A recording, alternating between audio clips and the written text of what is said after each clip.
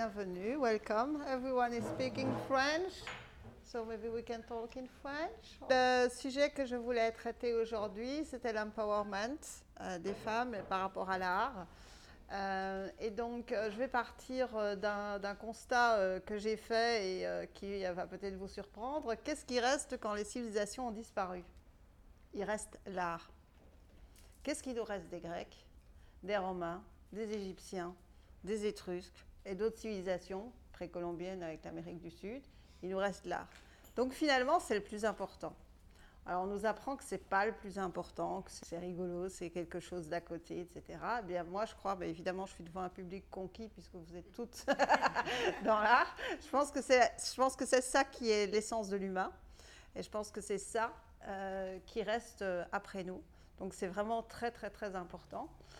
Et puis, je me suis parfois posé la question, qu'est-ce qui se passe si la civilisation, elle s'arrête là maintenant, et qu'est-ce qu'il en reste? Qu'est-ce qui va rester comme art de notre civilisation? Et je pense que quand on regarde ce qui reste, ce qu'il y a dans les musées, je vais reprendre des choses que tout le monde sait, ici autour de la table, il y a 95% des nus qui sont des nus, de femmes, enfin je me trompe peut-être, mais enfin c'est extraordinairement genré, c'est-à-dire que ce sont des artistes masculins qui exposent, et ce sont, quand il s'agit de sujets dénudés, en général ce sont des femmes. Donc, qu'est-ce qu'on va faire? Eh bien, moi je pense qu'on a vraiment une place à prendre dans l'art, et que c'est une place qui peut nous aider à s'inscrire dans un autre type de civilisation. Et d'écrire une civilisation autrement. Alors moi j'ai une vision de la place des femmes qui est assez différente, je dirais, d'un féminisme de conquête. C'est d'essayer de prendre le plus de place possible. C'est ce que je fais dans mon travail artistique et c'est ce que je fais dans l'ensemble de mes démarches. On a fait aussi bien de la photographie, du collage, de l'installation, de l'écriture. Je ne sais pas s'il y en a d'entre vous qui ont vu ma pièce de théâtre. Donc vraiment l'idée c'est de prendre toute la place possible.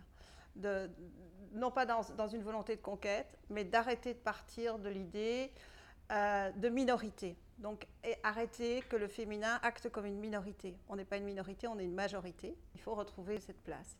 Pas une place de majorité écrasante, mais vraiment donner la pleine puissance du féminin dans ce qu'on fait. Et donc pour moi l'idée c'est vraiment d'utiliser ça. Donc bon, pas faire, alors, il y a aussi la place pour l'artisanat, mais vraiment de prendre la place dans tous les métiers de l'art, comme le font les dames qui sont ici présentes, et de s'inscrire dans quelque chose où on va vraiment pouvoir donner la pleine valeur de ce qu'on a apporté, et de ne pas être dans quelque chose qui singe le masculin, mais qui apporte notre propre force, notre propre puissance. Voilà. On peut peut-être parler du Meringue Project qui est là derrière. Donc ça c'est un projet qui utilise une meringue de Sologne, pour parler des questions féminines.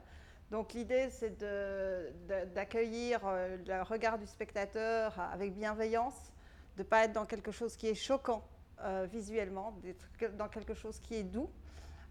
On part de la meringue parce que la meringue c'est quelque chose qui est à la fois, donc c'est la vraie meringue de Sologne, hein, importée. Donc on part dans quelque chose qui est à la fois très dur et très doux, qui est très doux au goût, qui est très friable et qui à la fois est très résistant. Donc c'est juste deux ingrédients, l'œuf et le sucre. Et c'est une utilisation des restes, donc c'est quelque chose qu'on faisait qui pouvait rester pendant tout l'hiver. Donc c'est une très longue durée de conservation, donc c'est à la fois très résistant, mais si on l'écrase, ça part en miettes, on ne peut pas le reconstituer.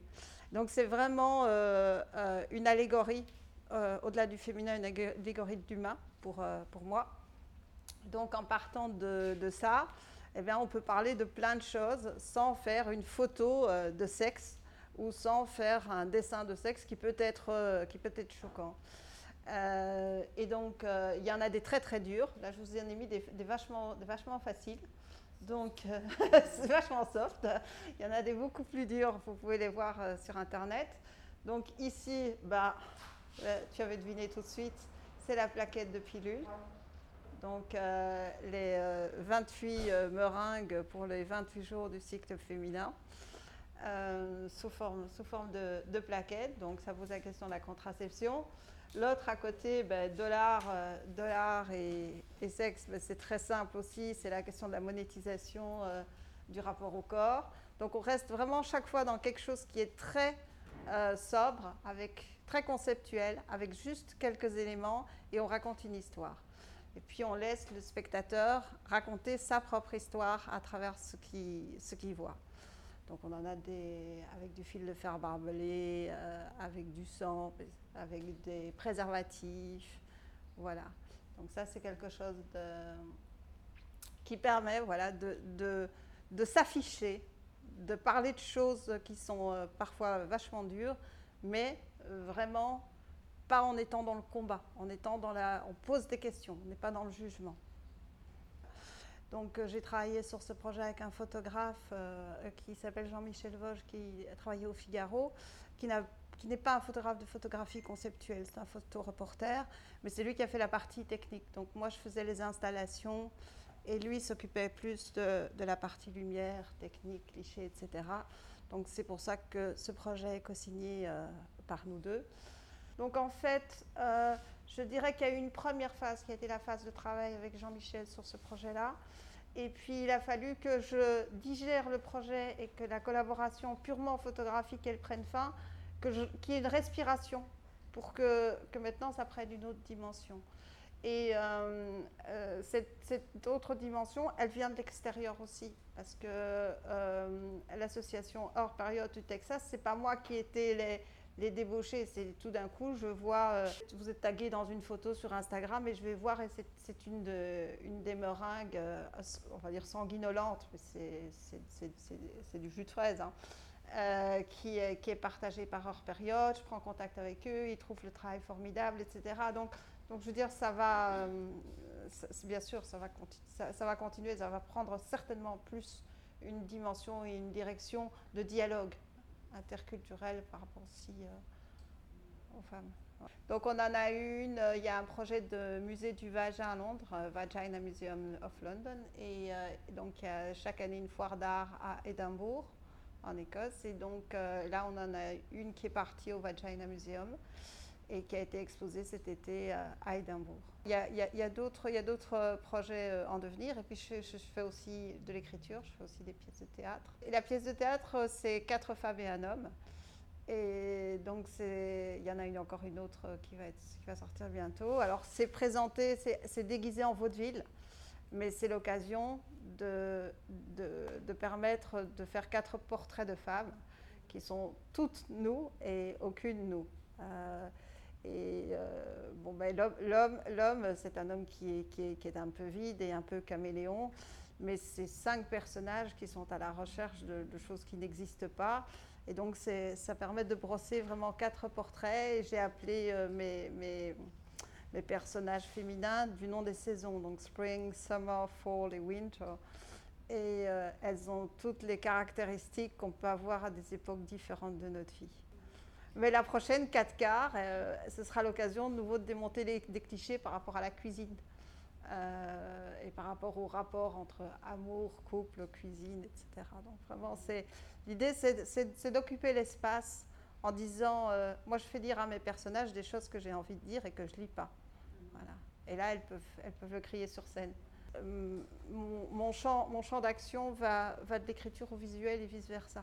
Donc pour moi, c'est un dialogue permanent entre des arrêts sur image qui pourraient être tirés de films ou qui pourraient être tirés de pièces. Et moi, une photo qui m'intéresse, c'est une photo où on se pose la question de qu'est-ce qui se passe avant, après. Donc là, par exemple, moi j'aime beaucoup c'est facile de dire qu'on aime bien ce qu'on fait.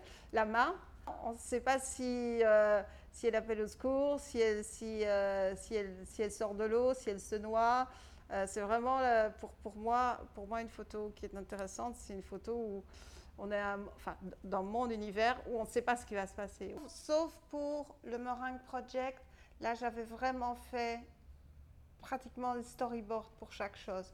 Surtout qu'il y a des meringues qui sont peintes, brûlées, donc où je les ai peintes comme des coquillages, tu vois, faire le fond aussi, où là c'est vraiment toute une installation en amont. Et la photo, elle est juste le cliché d'une installation éphémère, je veux dire. Tout ce qui a été fait, il y en a qui ont été faites avec du sable, avec des coquillages, avec des bougies en feu. Donc tout ce qui était vraiment de cet ordre-là. Là, j'ai vraiment fait chaque fois une fiche avec quels accessoires, qu'est-ce que je voulais raconter. Celle avec sur l'excision avec les bouteilles cassées. J'ai passé une après-midi dans la grange à casser des bouteilles contre un pilier pour avoir exactement ce que j'avais dans la tête au niveau découpe, parce que j'aime les choses qui sont très esthétiques. Et je revendique, tu vois, ce côté un peu esthétique. Moi, ça ne me dérange pas que ça soit très léché. J'aime bien que ça soit très léché. Donc, j'ai cassé des bouteilles, jusqu'à ce que j'ai les tessons que je voulais, les charpes que je voulais. Donc, on dirait qu'il y a une bouteille cassée autour de ma meringue, mais en réalité, il y en a, il y en a beaucoup. Il y en a beaucoup. Donc, c'est vraiment pour moi, c'est très important parce que j'ai toujours voulu faire de l'art, j'ai toujours été dans l'art, j'ai toujours aidé des artistes.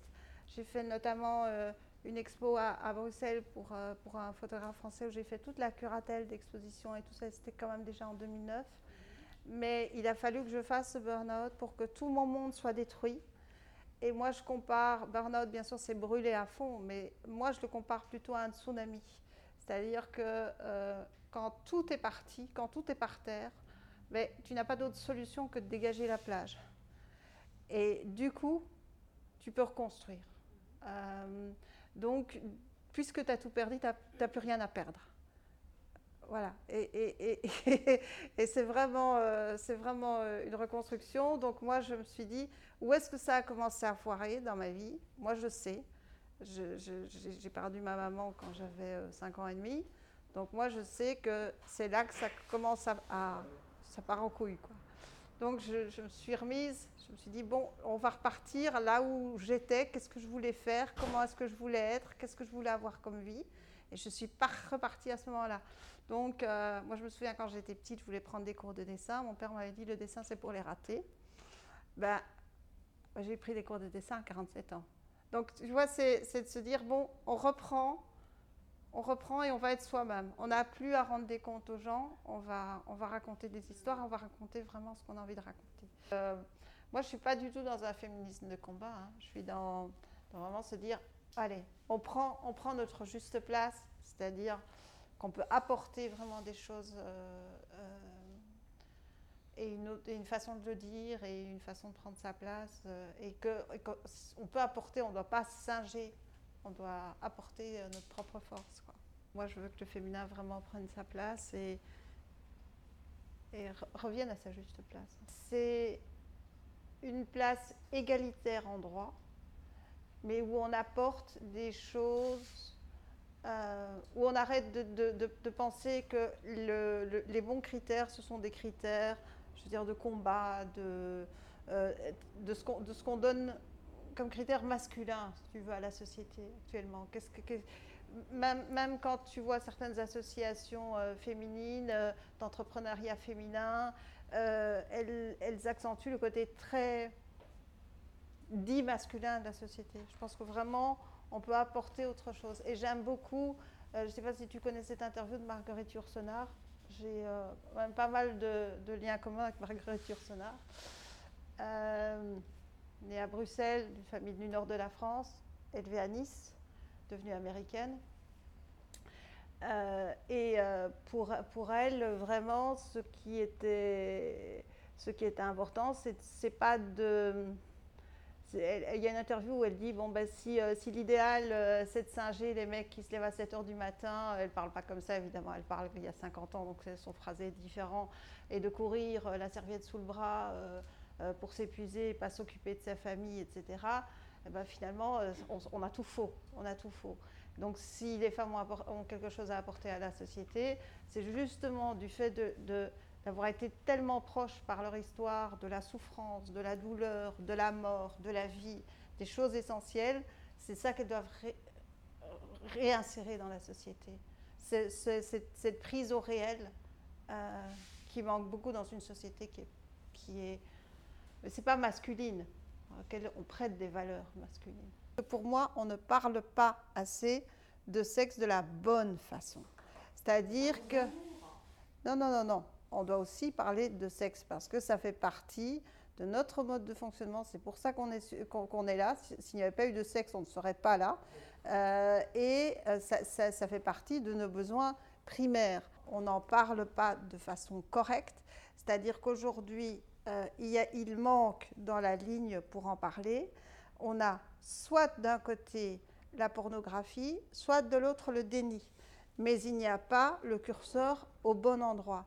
Moi, j'ai eu une femme que je connaissais depuis des années, Norchab, qui s'est assise à côté de moi, on papotait, on prenait un thé et j'avais la meringue cousue par mes soins, j'ai fait des petits points, et les bouteilles cassées autour. Et elle était là avec son thé, et sans que ça soit triste, etc., elle m'a raconté, ah oui, moi quand j'avais 7 ans, j'habitais en Indonésie, et puis il y a eu comme une fête, et puis on m'a emmenée à la baignoire, et puis voilà, on m'a coupée. Je ne savais pas que cette femme était excisée. Elle n'a peut-être jamais l'occasion d'en parler. Et là, elle a pu en parler de façon non revendicative, tout à fait. Et ça se passe tous les jours, et on n'en parle pas. Et les viols et la problématique, je parlais de Heure Période, l'association texane qui essaye de... que bêtement, dans les trucs de survie qu'on donne aux homeless, on pense aussi aux protections périodiques. Ça, c'est des choses... Le quotidien, il n'est pas pris en charge. Le langage et le langage artistique et le langage en général de la société, il a son curseur qui va du déni à la pornographie, mais pas à la juste place du sexe. Et donc oui, je pense qu'il faut l'art pour parler de ça. Et je pense que l'art peut être un bon médium pour parler de ça. Et donc effectivement, j'ai envie qu'il y ait du sexe dans l'art et j'ai envie qu'il y ait de l'art dans le sexe. Qu'est-ce qui fait qu'on est intrinsèquement humain? C'est l'art, pour moi. Je pense qu'on est quand même une des seules espèces, ou la seule espèce qui vraiment... Il y a les grands singes qui ont des outils, etc. Mais les poissons qui font des trucs magnifiques au fond de la mer. Mais de faire une construction purement intellectuelle, juste pour le plaisir du beau, je pense que quand même, on est les champions de la masturbation intellectuelle pour faire du beau tout seul. Donc, c'est quand même quelque chose de spécifiquement humain. Et l'activité langagière, bien sûr, tout le monde parle. Maintenant, on se rend compte que peut-être même les arbres se parlent. Mais en réalité, le langage tel qu'on le connaît, qui est extrêmement structuré, où un mot n'est pas l'autre, où chaque terme est extrêmement pointu, et où on peut en faire une arme comme on peut en faire le meilleur des ponts, ça c'est aussi quelque chose qu'on a de vraiment spécifique à nous. Donc ces choses-là, on peut s'en servir pour détruire ou pour construire. Moi je propose qu'on s'en sert pour construire. Donc notre responsabilité à tous. Moi je vais pas... je me perdrais moi-même si j'allais faire Mère Teresa. Je me perdrais moi-même si j'étais occupée à militer avec une pancarte, parce que je ne m'y reconnaîtrais pas et j'y perdrais mon énergie. Mais je pense que je peux apporter ma petite pierre en expliquant des choses et en ouvrant la parole, l'art et la parole aux gens qui ont envie de s'exprimer. Et je pense que c'est vraiment ça qui fait qu'on est humain, qui sublime l'humain.